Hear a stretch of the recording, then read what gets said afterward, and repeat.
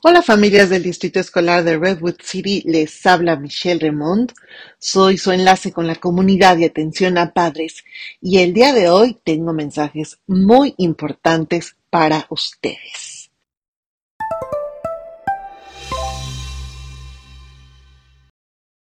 Espero que ya estén muy instalados en el año escolar y que sus hijos se sientan muy contentos asistiendo a clases. La información que les tengo hoy se trata de 3 temas. Primero les contaré de las conferencias de padres y maestros. Para nosotros en español, conferencia suena como que habrá un orador o que va a ir mucha gente a escucharlo, pero también se le dice así cuando hay una reunión para hablar de un tema. Y obviamente, ¿de qué pueden hablar padres y maestros? Pues del estudiante. Fíjense que este año las conferencias serán un poquito diferentes, pues más que hablar de lo que al estudiante no le sale, vamos a hablar de lo que sí le sale bien y de qué metas puede proponerse y lograr.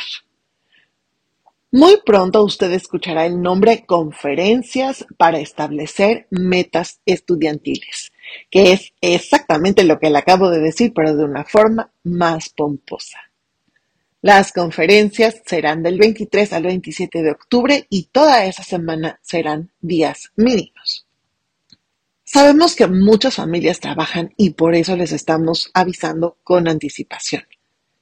Gracias por los ajustes que puedan hacer en sus horarios para presentarse a esas conferencias. Si usted es nuevo o nueva en este país, que no le dé pena. Estas conferencias son la manera en la que usted sabrá cómo va su hijo o hija en la escuela, que es la pregunta que todos queremos saber. Tampoco le dé pena si no habla inglés. La escuela le ayudará con eso, con un intérprete. Usted asista, por favor. Recuerde que su involucramiento es la mayor motivación para su hijo o hija. Otro tema que le diré es que esté pendiente de los boletines de su director o directora. Si no los recibe, pregunte en su oficina escolar. En esos boletines viene toda la información importante de la semana en cada escuela. Es como una circular de las antiguas de cuando usted y yo éramos chiquitos, pero ahora muy moderna. También está pendiente del boletín del superintendente, que es el director general de nuestro distrito. Algunas veces su director o directora mencionarán los mismos temas que el superintendente, pero otras veces no. Les recomiendo que se informen de estas 2 maneras. Y por último, aquí les va otro dato de participación de padres en escuelas de Estados Unidos. Quizás sepan que tenemos un organismo llamado mesa directiva. Está conformado por 5 miembros y ellos son la máxima autoridad de nuestro distrito. Son los jefes del superintendente. Se reúnen cada 2 semanas para tomar decisiones que más adelante se pondrán en marcha en las escuelas. Así que usted como padre o madre quizás quiera asistir a una de esas reuniones e informarse. Yo le invito a que lo haga porque, mire, para empezar, es en la nochecita y es virtual. Entonces puede escuchar la sesión mientras hace la cena o trabaja. Además, contamos con interpretación al español para que usted pueda comprender todo. Y lo mejor es que hay un momento para que usted hable, si gusta. Eso se llama tarjeta de orador.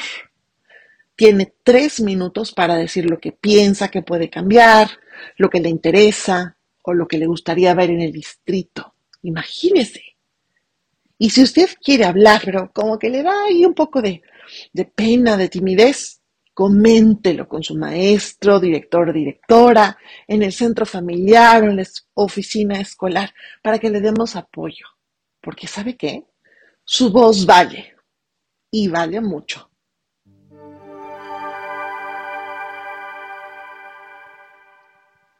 Bueno, pues este fue un podcast breve, pero lleno de información. Soy Michelle Remond, su enlace con la comunidad de atención a padres y esta es una producción del Departamento de Comunicación del Distrito Escolar de Redwood City. Gracias por escuchar.